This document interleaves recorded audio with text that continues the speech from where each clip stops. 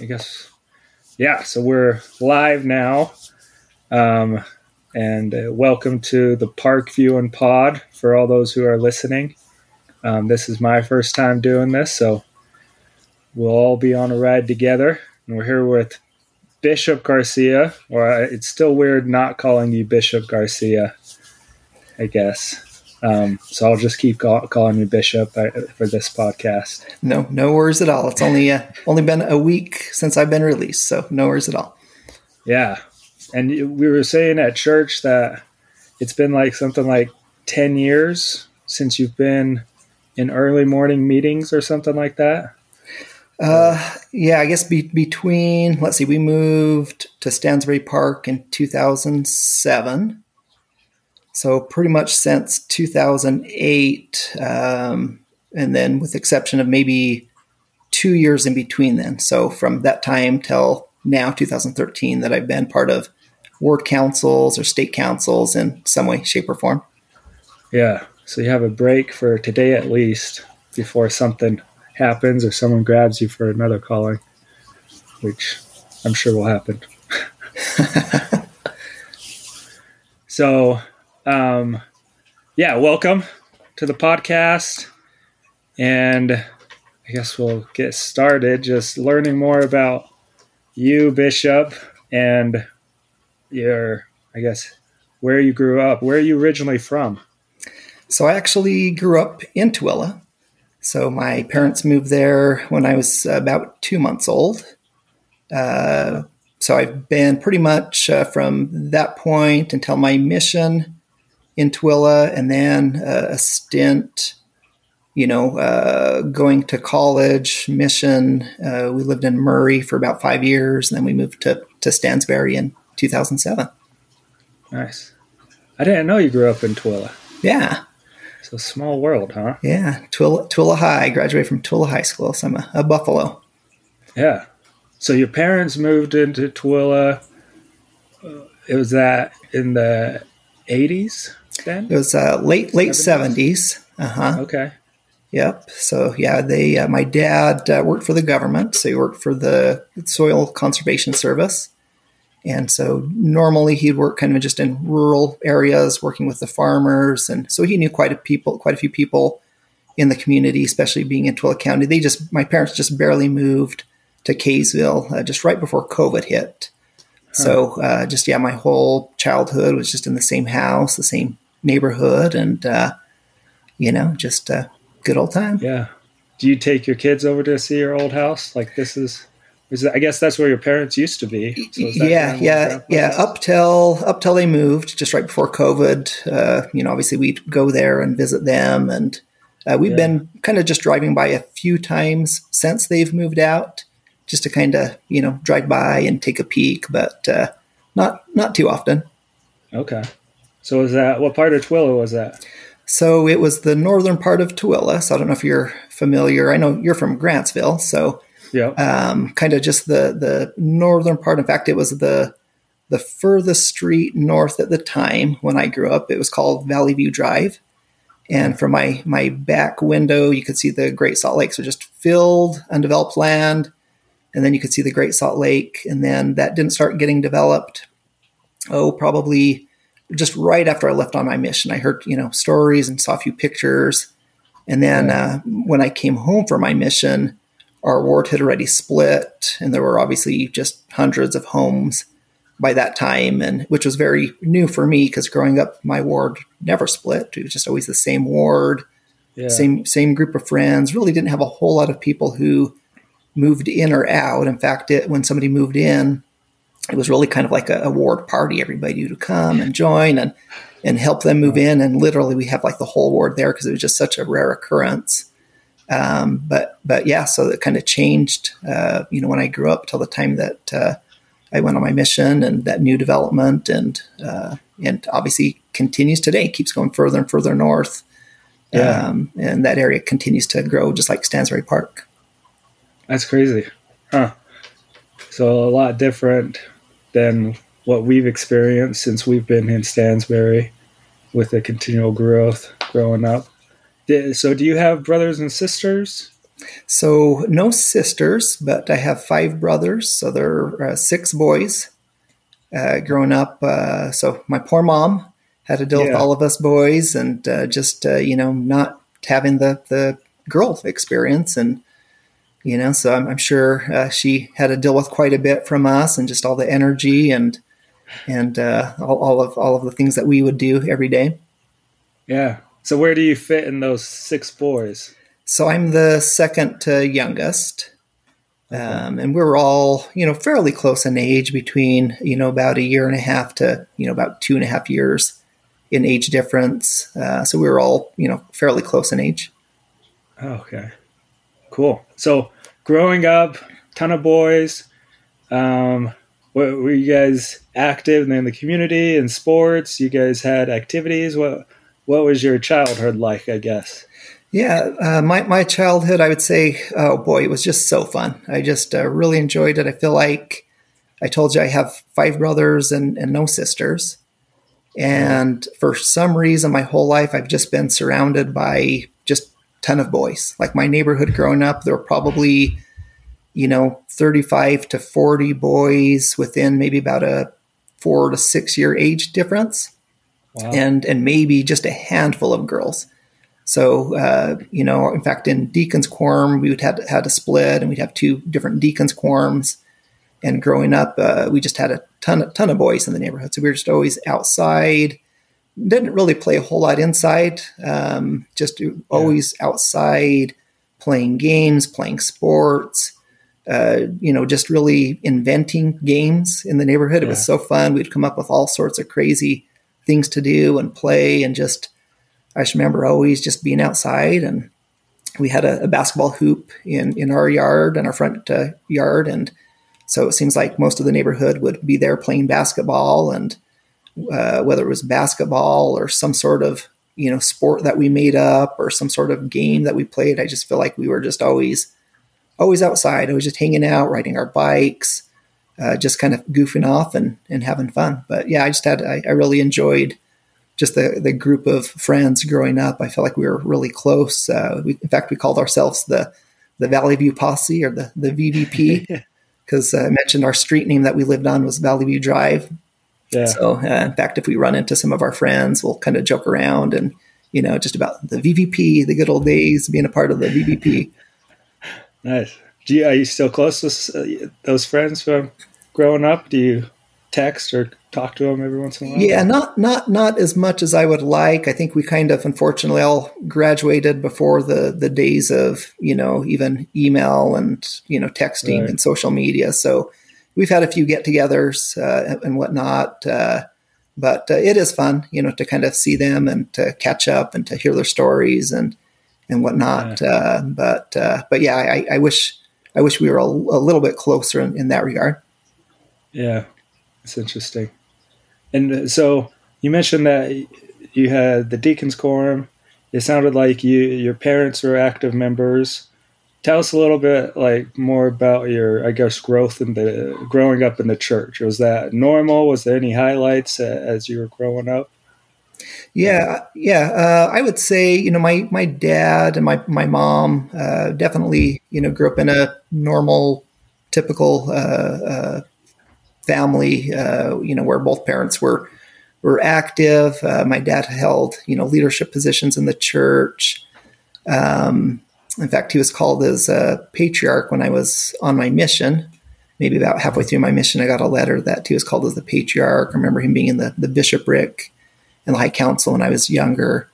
My mom, same thing, just very devout, very good at just kind of being with us and always being there for us and supporting us. So as far as growing up in the church, I would say, kind of just a great environment to grow up in. My brothers and my older brothers in particular, because I was the second youngest, we're always active, and they went on missions. In fact, all 6 of us ended up going on missions. So they were always just a great example to me, and it was kind of neat to have that influence in my life of both my parents and also my brothers before me as well. Yeah, that's cool. Are all your siblings still active, if you don't mind me asking? Actually, we're kind of split right now, so probably about 50-50. So I've got, in fact, we're kind of moved all over the place. I've got a brother in Miami, one in Los Angeles, and one in Seattle area. And then I've got one in Lehigh, and then one in the Kaysville area. And it seems like, for whatever reason, I don't think it's necessarily geographical, but the ones who are out of state have kind of fallen away a little bit. And the ones here in Utah are pretty faithful, and so yeah, kind of interesting, the dynamics there. Yeah. And you're the only one that stayed in the valley, huh? You loved it that much? If you would have asked me, in fact, all my friends growing up, I would have never thought I would have moved back to this area. And mostly, I think a lot was just, opportunity,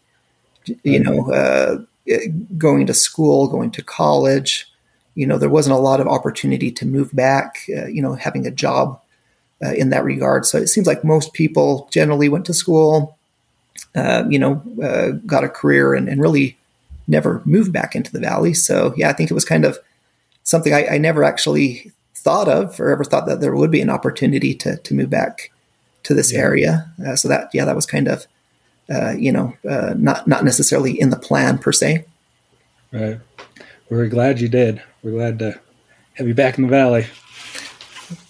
Yeah. In fact, I would say one thing that kind of made a difference when we first started exploring it is once Stansbury got a high school, before that point, we were kind of like, I don't know, it'd be kind of fun. We'd drive and come visit my parents, from Murray is where we would live at the time. And we drive by, and especially with all the home growth and whatnot, we'd kind of come take a peek, but we're never, super interested. But I remember one time just kind of finding out that they were building a high school in Stansbury. I'm like, well, I could do that. I could see that. That's something I could see. Kind of, I think it just brings the community together and kind of, just takes that up a notch from, Stansbury before was just, or at least when I grew up, was really small. They did go to Tooele High School, but it was just a small group that went to Tooele High School that lived in Stansbury. Right. Yeah, I remember that too. I think my senior year or the year after is when they got the Stansbury High School going. And it was a big event. So you grew up in Tooele, 6 brothers, faithful family. Do you feel like you had a testimony going into your mission, or tell us a little bit about your testimony and how it was and how that kind of, I guess, led you to a mission and that path there?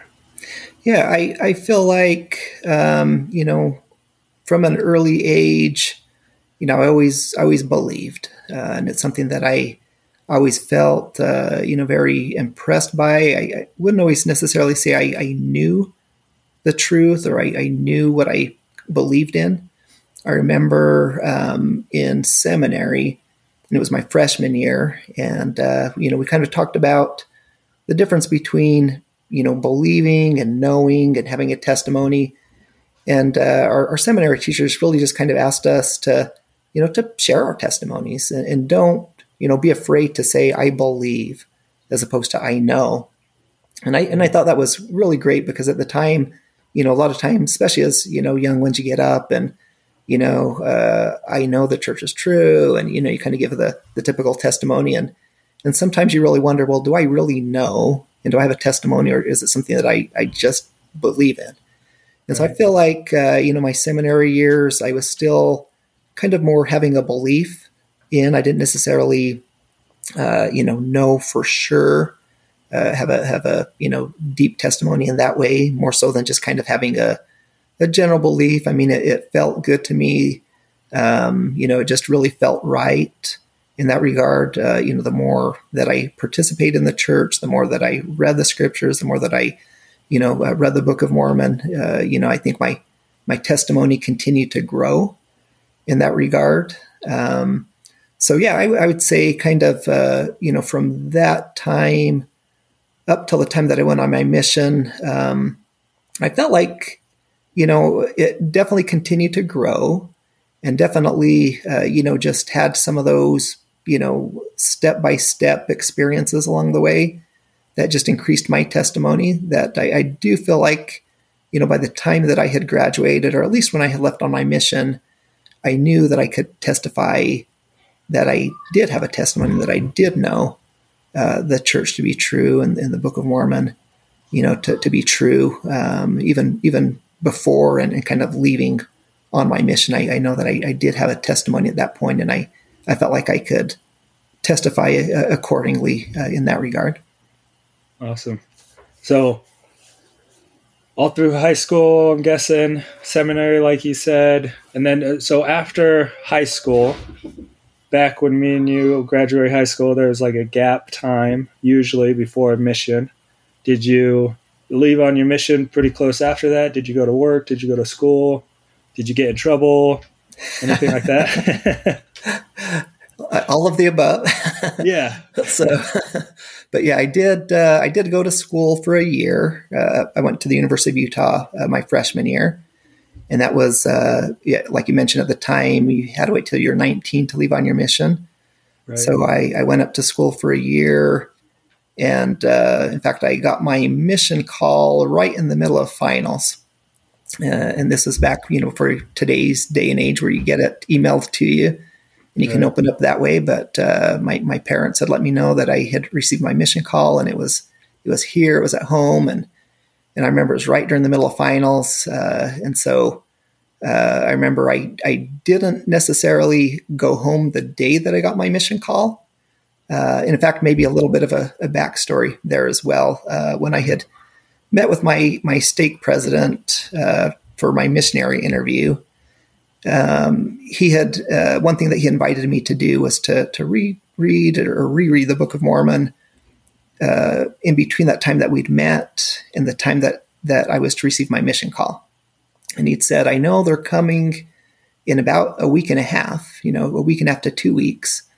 And he had kind of just, extended that invitation to do so. And I'm thinking, oh boy, here we are. We're in the middle of finals. I've got all sorts of things, and I'm studying and I've got to read the Book of Mormon, in a week and a half to 2 weeks period of time. But I accepted that invitation, and I kind of mapped it out, how long I would need to read each day and how many chapters I would need to read. And he kind of mentioned, I'm not expecting you to, delve in and really kind of flip back and forth, between chapters or footnotes and that sort of thing. But I just want you to kind of just read it from cover to cover and just kind of have an experience that way.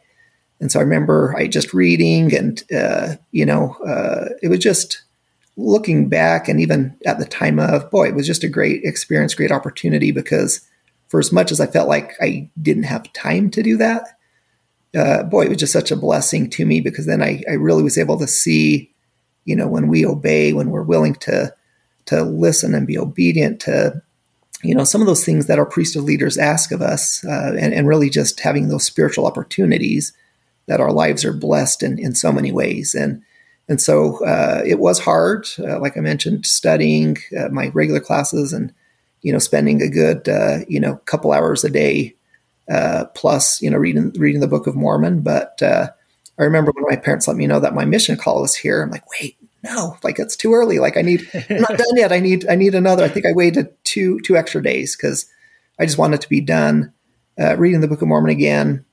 before I had gone back and to open up my mission call. And then also just, like I say, I was still kind of in the middle of finals, and, to go back home and then to come back and, kind of just wanted to just wrap things up first and then come on home after that. But I think my family would probably call me crazy, especially in today's day and age, for having a mission call and waiting a couple days to open it up. But I did wait a few days to open it up. Interesting. So you were living on campus at the U? I did. In fact, I lived in the dorms. My freshman year, I had a scholarship that paid for half of my rent to live up in the dorms. So I did live up in the dorms my freshman year. Have a full freshman college experience. Yes, which is a little bit different at the U, especially kind of the old school dorms before they tore them down and built up the new ones. It was just a small little bedroom, and I just had one roommate. And then with our whole floor, we shared kind of the kitchen area and the bathroom area with everybody on the whole floor. And so it was just really teeny room, just enough for a bed, a little kind of desk in the corner, and a closet, and that was about it. Oh, interesting. So you got your mission call. Where was it to? So I served my mission in Argentina Resistencia, and so I left in 96 is when I left and began serving, and returned home in 1998. Yeah. So did you speak Spanish before going? So my mom is from Guatemala. Okay. And my dad is from New Mexico. So in New Mexico, they kind of speak a little Spanglish. Bit of both, Spanglish. Yeah. And I definitely in the home, knew. I never spoke. I think it was one of those things where I could understand, and my parents would ask us to do things or talk to us in Spanish, but I never really spoke back or didn't really completely understand everything. In all honesty, I would say in high school I did take 4 years of Spanish, and that really helped out as well. So I do feel like when I left on my mission, in fact, they do the little assessment before you leave on your mission, and they determine whether you're just kind of in the beginner or the intermediate or kind of starting off in the advanced group in the MTC. And so they'd called, and I remember my brothers kind of mentioning before that, some of them were in the intermediate, some were in the advanced, and the ones that were in the intermediate kind of said, "Oh, I wish they would have started me off in the advanced." And so they kind of did the evaluation, and they're like, "Well, you're kind of in between intermediate and advanced." And I kind of had shared with them, well, my brothers who had intermediate felt like they, should have been in advanced. And they said, "Well, do you want to?" I'm like, "Sure." And so I started off in the MTC and the advanced, and boy, little did I know, the advanced was literally everybody from, a foreign country who spoke Spanish as a native language. And I was the only one who, kind of actually me and my companion, but he had lived in Venezuela for a year, kind of doing a foreign exchange program. So he was, pretty fluent, but the rest were all from a foreign country. And really, it was the same MTC experience as everybody who speaks English would have. We were there for the 3 weeks, and then they kind of send you out from there. So everything from day one was just, I didn't have any Spanish classes. It was just everything in Spanish from day one. And that's where I realized, boy, I was in over my head there. Just I could understand, like I say, and I could communicate basic things. Yeah. But the gospel, like I had never read the Book of Mormon in Spanish, or never really had, gospel conversations in Spanish. So definitely those. And I ended up having to spend extra time because of visa and whatnot. So I was in the MTC for about 10 weeks. So I did, by the time that I'd left and I got to my mission, I really felt, even from day one, I could kind of understand everything that was going on. And I could really communicate, more of the, basic things. But once again, kind of getting into the gospel side, it took me, a little bit to get up and running there before I felt like I could just really, dive in and fully communicate and fully, share the way that I had wanted to, or that, the people needed to hear as well.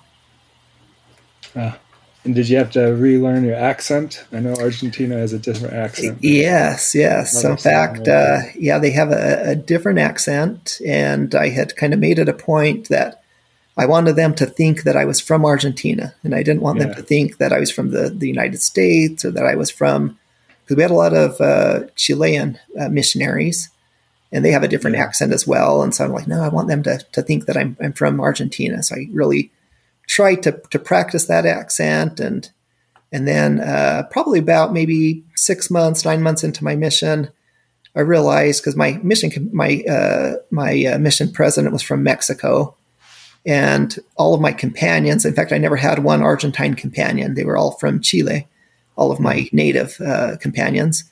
And I'm all, well, why am I trying to speak different? Like, I'll just talk normal, the way that I that I heard in the home, and the way that, I learned before Argentina. So then I kind of switched over and kind of just started talking. And then from there on out, they all thought I was Chilean. So just kind of decided to be you. which is, I think, is always a good choice. Yeah. So any, I guess, testimony building or good, fun stories from your mission that you want people to know about? Yeah, definitely. Just plenty of testimony building experiences. I felt like even, from day one, just the people that I met and the experiences that I had. I was just super excited. When I received my mission call going to Argentina, I did want to go outside the country. I was hoping it was going to be Spanish speaking, so I was just excited about that.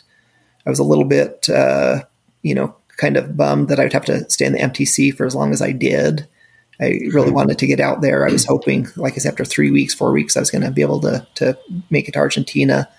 But, really just the timing of everything, I think, really lined up great and worked out great. Because I think even just probably maybe my first week or so, even from then, even just some of the memories that I had, and from an individual that we were able to work with named Hugo Galeano, was one of the first individuals that I was able to meet and to teach.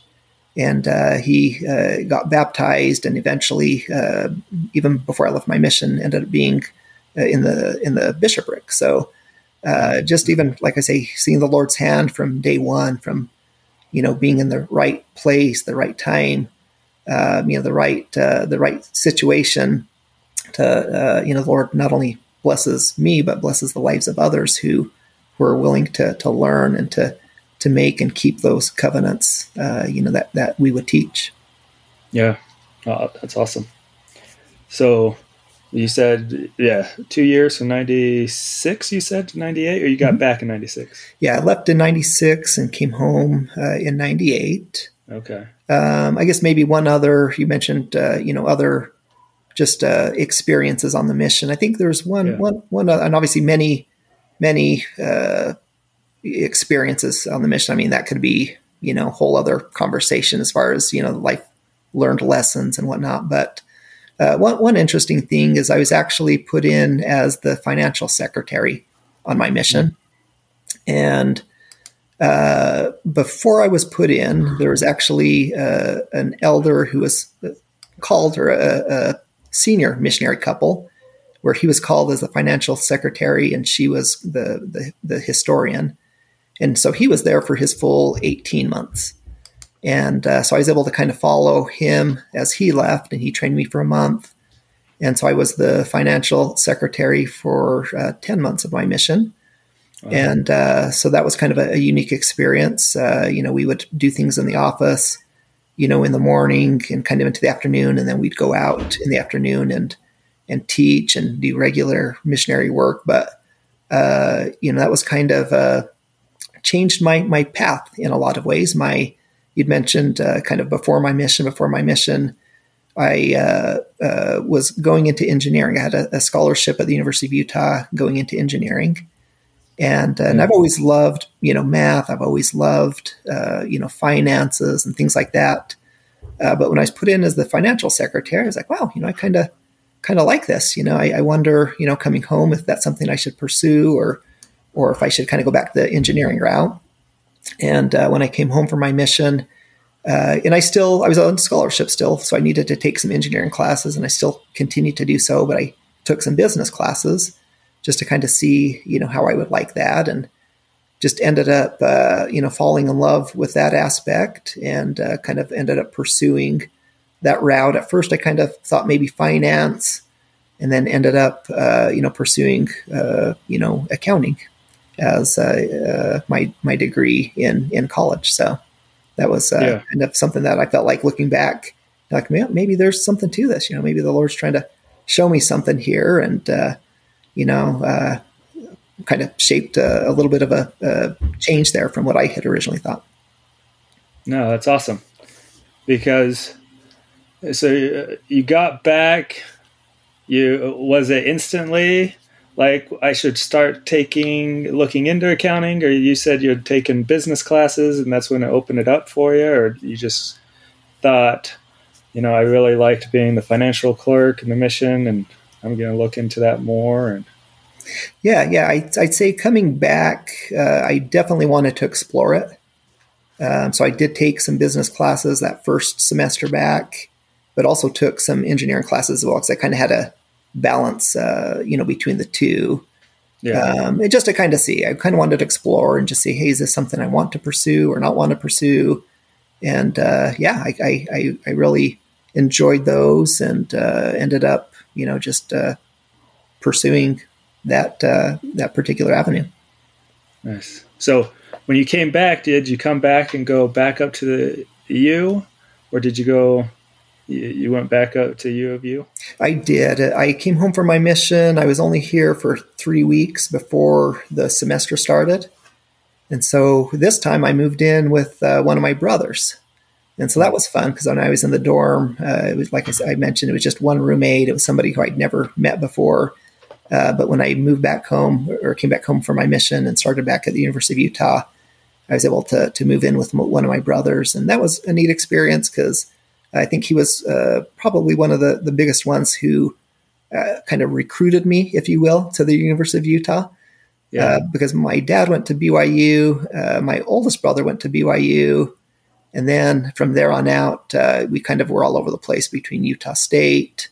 My brother that I moved in with went to the University of Utah, and just hearing out, all of his experiences and things like that. I'm like, ooh, I want to go to the University of Utah. That sounds super fun.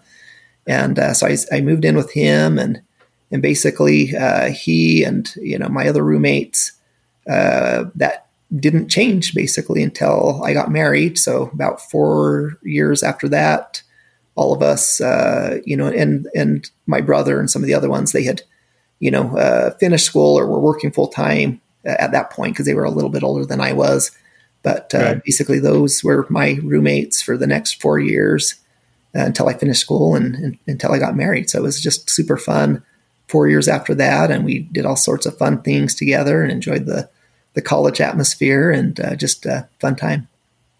Yeah, college football and going to the games, I'm assuming. Oh, for sure. Yeah, it was fun. Going all the football games, all the basketball games. Just playing intramural sports. At the time, at the University of Utah, they had LDS fraternities and sororities, which they no longer do. But so I joined an LDS fraternity. And in fact, that was one of the things that my brother had recruited me into because he was part of that same LDS. In fact, there were multiple LDS fraternities and sororities. So you kind of, you took your pick of which one that you kind of wanted to be in. And they were all a little bit different, had a little bit different, things that they like to do or interests and that sort of thing. So you kind of took your pick of which one that you wanted to be in and be a part of. And so that was a part of a lot of my memories, especially in college, was just not only within the ward and just the group of friends there, but also within the LDS fraternity that I was in as well. That's interesting. So did you graduate before? So when did you find your wife, I guess? Because you said you graduated 4 years and that's when you found and got married. What was that? What's that story? Yeah. So Kirsten actually was in one of the LDS sororities. And the first time that I met her was at an exchange. And, you have exchanges like pretty much every week. You're meeting different people and doing different activities. And I remember meeting her at this exchange and talking to her and just kind of just having just brief conversation, nothing, too big. And then it was maybe about 3 or 4 months later, she actually moved into my ward where I was living up at the University of Utah. And I'm like, hey, I remember you, and kind of just talked to her a little bit, and nothing at that time, right? Just kind of just talking to her and kind of just getting to know her, I guess, a little bit, and her roommates and her friends and that sort of a thing. And then eventually, we became really good friends. So her group of friends and my roommates and all my friends, we hung out for probably a good year or so. And we did everything together, and we would just, go out to eat, and we go to movies, and we do activities. And I remember one year we went for spring break, we went to San Diego, and, just same thing, this group of friends, that we did everything together. And Kirsten actually went out to Philadelphia to visit her brother for spring break. And so I remember just being excited about spring break and going and coming home and like, wow, that, I don't know why, but I'm like, that just wasn't as fun as what I was thinking. And the same day we came home, from spring break, we went out to eat that night, and Kirsten was back at that time, and we went out to eat. And I remember, just sitting by her and just, talking to her and just like, wow, like this is fun. Like this is maybe what I was missing, and it kind of just hit me over the head a little bit. Like, oh, is that why I didn't have a good time, and went out with all of our friends? And maybe that's why I was having so much fun with all our friends, is because of Kirsten. And looking back, all of her roommates and all my roommates and everybody was kind of like, you're a little bit slow. They would always say, oh yeah, you guys always would, kind of, we knew, that you'd get together and things like that. And I'm like, oh, I had no idea, that I was kind of gravitating more towards her and kind of communicating with her a lot and that sort of a thing. And so, yeah, we were actually, really good friends. And I always, eventually, wanted to marry somebody who was, my friend and my best friend. And that's easier said than done, because, then it became, well, how do I transition this from kind of more of a friendship to get dating? Out of the friend zone. And then also, if this doesn't work, now our friends, right, our group of friends, this is going to change things drastically. And are we even going to be able to hang out anymore? And I mean, the dynamics, right, in college with roommates and that sort of a thing. And so that did go through my mind as well. And so, yeah, we dated for about a year. And then we both graduated the same year.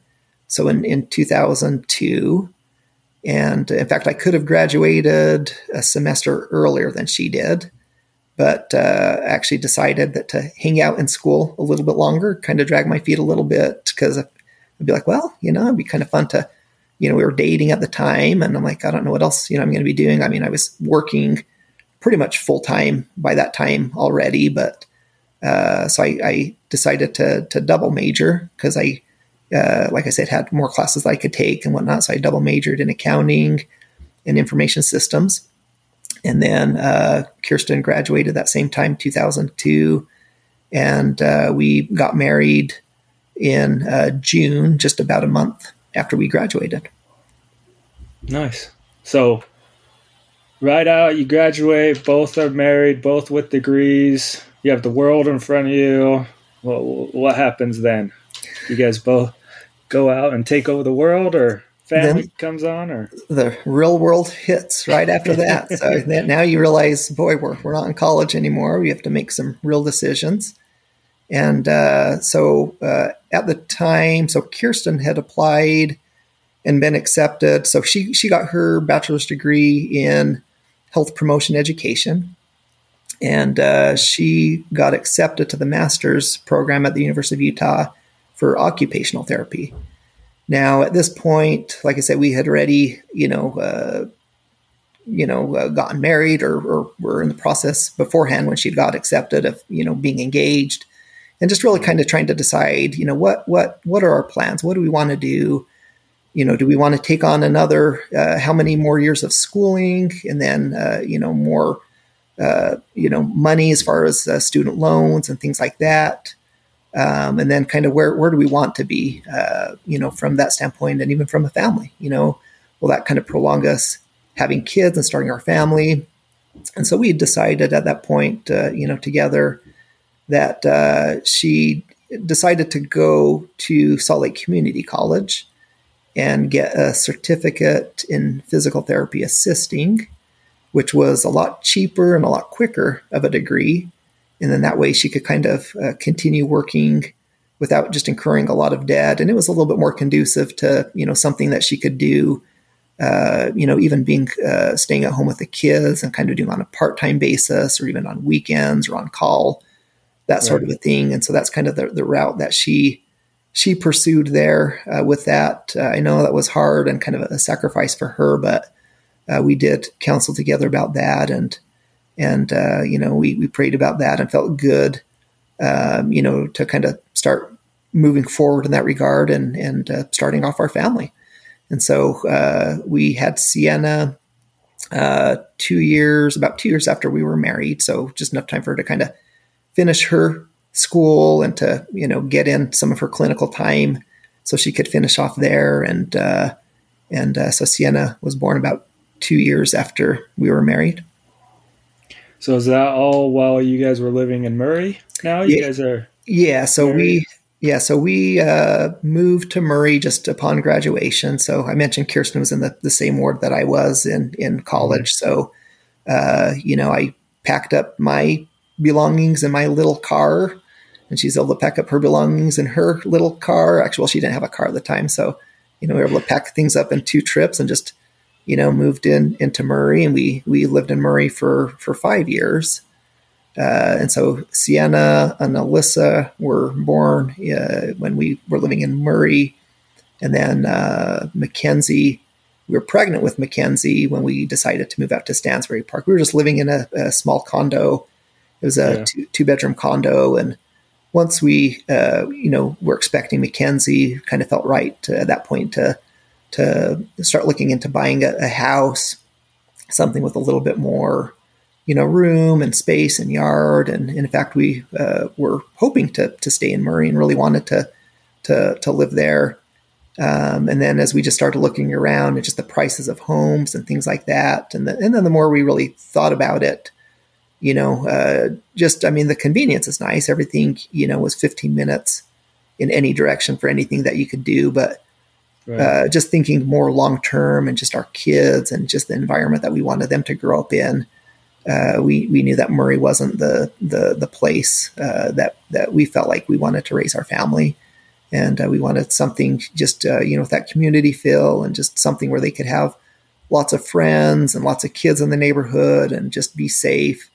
In Murray, our ward, it was one of those wards where there wasn't a lot of youth. The youth program and the primary program was just, pretty small because there wasn't a lot of youth. And so we really wanted them to grow up in an environment where they had lots of kids and lots of friends and, could roam the neighborhoods and, ride their bikes. And you didn't have to be worried about, who's 2 blocks over and the majority of people that, we didn't know just because there weren't a whole lot of members and, a little bit more transient of an area as well in Murray. So I guess that brings you back to coming out to Stansbury, realizing they're building a high school, what we talked about earlier. During that time, did you find, I guess, professionally, your job that you're currently in, or have you found a job? You said you were working almost full-time, and then you entered the real world. What does that look like, and where's kind of where you're at now? Yeah, kind of interesting. When I came home from my mission, I really was just looking for a job. Like, okay, I want to find a job. I literally didn't work for the first maybe 2 or 3 months after I came home from my mission. I was just going to school and quickly realized, like, okay, I'm literally out of money. I had like maybe $50, in my bank account. Like, okay, I gotta find a job. And not that I didn't want to, but just, I knew I had enough to make it to the end of that semester. And so I'm looking for a job and kind of interviewing and whatnot. And at this point in the summer, it was about 3 or 4 months before summer. So I really was just kind of almost willing to take the first job that I could find. And I interviewed in different places. And, in fact, there was one interview that I went to that I didn't even dress up for because it was like, I could, no big deal, whatever, it's not even something that I may even consider. But I walked in and basically, they just offered me the job pretty much on the spot.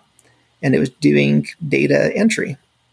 And so I, did that, part-time for about 3 months. And right before summer hit, they kind of pulled me in and were interviewing and had just asked what my plans were. And I said, oh, well, I'm probably going to, find a new job. And, and they're like, what? Like, kind of, I guess you don't tell your employer that you're just looking to leave, I guess. Right. And so they're like, well, why is that? I'm like, well, I'm just looking for something more to do with my degree. And so like, well, what's your degree? And I'm like, well, accounting. Like, well, actually, we may have something for you. We've got one of the guys here who, is doing operations and the accounting, and we want to get him more involved in the operation side. And, it wouldn't be full-time by any means, but maybe for the summer you could do that part-time and do what you're currently doing part-time. And then once school starts back again after summer, then you can just do just the accounting side. And so they asked me to consider that. And I'm like, okay, yeah, that sounds doable. I'll get, full 8 hours in during the summer, which is what I wanted. And then once the school started back up, I wanted something, definitely more to give me experience with what I was doing, what I was going to school for. And then really that progressed pretty much every year. So I kind of started off working about 4 hours a day. Next year, about 5 hours a day, 6 hours a day, 7 hours a day. And then when I graduated, I was already pretty much working almost full time, just because the workload just continued to increase. We were just a small company that continued to grow. And then when I graduated, it was right after 9/11. And so the job market was just super hard. There wasn't a lot out there. In fact, all of the main CPA firms throughout the state of Utah, they were only hiring like 2 people. And this is between all firms throughout the whole state. Wow. Yeah. And so I'm like, oh boy, that's going to be pretty rough. And my company that I was working for, had offered me a position. And kind of same thing. I didn't necessarily envision that I kind of wanted to stay with them or know if I wanted to stay with them, but just kind of with the way that things worked out and the economic environment, I decided to take that position and just kind of continued to stay on with them. And so, yeah, I started and continued working with them after graduation. Ended up being just a great opportunity. Little did I know, once again, that, I think, once again, think about kind of the timing and how things worked out. That company that I had stayed with ended up getting purchased in about a year and a half after that point. And, being in accounting and on the accounting side, just great opportunity, great experience going through a merger and an acquisition with a big company, going through all the things that I needed to go through, just gave me a lot of experience. That I think was pretty valuable for me to get at that point in my career. And then it continued over the course of the next, from 2001 till 2014, I should say, we were purchased 6 different times. And so we went from a small, company to mid-size to publicly traded company, back down to mid-size, back down to being privately owned again. And within each of those, mergers and, just changes of ownership and things like that, from an accounting side, that's a lot of work, just kind of getting everything changed over, new accounting system, new policies, procedures, new people I was working with, and things like that. And so, if you would have told me, back when I had come home from my mission and walked in that door, that in one way, shape, or form that I was going to continue to be with those same individuals or kind of that same group or company, how many years down the line, I would have thought you were crazy. But so was it a t-shirt and jeans you wore? You said you weren't dressed up. I did. Yeah. I dressed up for all the interviews I went to and everything. Right. But that one I literally, because I was just coming straight from class and I'm like, I don't want to go home and change and go to this interview. And I'm like, I don't even know if it's something that I'm even interested in. It's probably further away than I would like, because I wanted something just, downtown or kind of close to campus. And showed up. And like I say, they pretty much just hired me on the spot. I remember going back and calling those other companies that I'd interviewed for and said, hey, when are you making your decision? Because they paid more and kind of something a little bit more fun. And they're like, well, we're still interviewing. We're not going to know for another 2 or 3 weeks. I'm like, oh, I don't want to wait 2 or 3 weeks. I'm, doing the math in my head. And like, if I can even work for these extra 2 or 3 weeks, even making less money, I can make more money, and then I'll just find something, higher paying in the summer. And so that's kind of, where I started with that. So yeah, like I say, kind of looking back, I thought it was just never would have thought that small little path would have led to where it is today. Yeah. Oh, awesome. So that puts us back in Stansbury.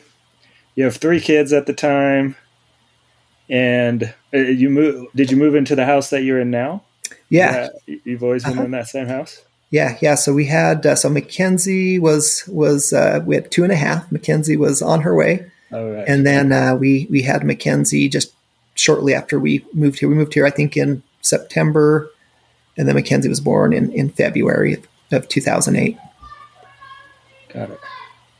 And now you have 5 kids? Yeah, 5 kids. Yep. So 5 kids. And so after Mackenzie, Cooper, and Noah.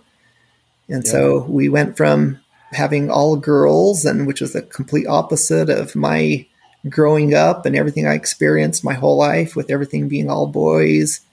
Now we were the all girl family except for me. And so everything was princesses, and complete different environment that I grew up with until the boys came. And then, in fact, with Cooper, we decided to wait to find out the gender until birth. And so when Cooper was born, it was like, yes, we've got another boy in the household. Yeah. And so that was pretty neat. And then Noah came a couple years after that. And so just been very blessed with a great family and great kids. And of course, Kirsten is super, super great. Yeah. So you've been in the same house, kids have been growing up. Anything of note, I guess, over the past, how many decade or more here in Stansbury? Any highlights that we need to know about? Any highlights? Let's see. I think just one, kind of getting involved in the community, and just our love for the people here in Stansbury. It's just been the best experience ever. Just I feel just very inspired with how everything worked out, and being where we are, the house that we are, the neighborhood that we're in, the ward that we're in, even with all the different splits and divisions. I always felt like we've just been at the right place at the right time, and everything has just always been, really worked out to our advantage because of that. Yeah. Awesome. So, and now you have one daughter in college. The rest are still at home, right? Yeah. So Sienna, who's our oldest, so she's up at Utah State right now, and she just got her mission call. So she'll be leaving on February 5th to Albuquerque, New Mexico. Oh, I didn't know that. Congratulations. Yeah. And the interesting part about that is my dad grew up in Taos, New Mexico. And so that I'll actually, will be in the same mission is where she'll be going. So obviously my dad and most of my family, have moved elsewhere, but we do still have some, relatives and our ancestors on my dad's side goes back, multiple generations who've lived kind of in that New Mexico area. So I think it'll be neat for Sienna to kind of go back to her roots a little bit. And she really loves, like family history and things like that. Yeah. I think this will really help her to kind of catch up a little bit with, just some of her ancestors, and just we have a lot of history in that area. Did you say February? Yeah, February. That's just around the corner. That's coming up quick. Yeah, coming up quick. Yeah, so in fact, she goes through the temple this weekend, this coming Friday. And so we're just looking forward to being there with her and for her, and being able to share that neat experience that she'll have to receive her endowment. Yeah, that's awesome. Is there anything else, I guess, of note that the world needs to know about? The world? We're sending this out into the world on a legit podcast. Sending this out to the world. So, yeah, I don't know. just once again, just grateful for all. I feel like I've just been blessed in my life. I feel like, I couldn't have asked for anything better. And my patriarchal blessing, it mentions, it's many, many blessings that I'll receive. And, I feel like those continue to be fulfilled and just beyond anything that I could ever hope for. I just feel like I've just lived a great life up to this point. I know I'm still young and have many years ahead of me, but I just feel like I've just been truly blessed in so many aspects. Yeah. And I'm just so grateful for all that I have. Yeah, and I should have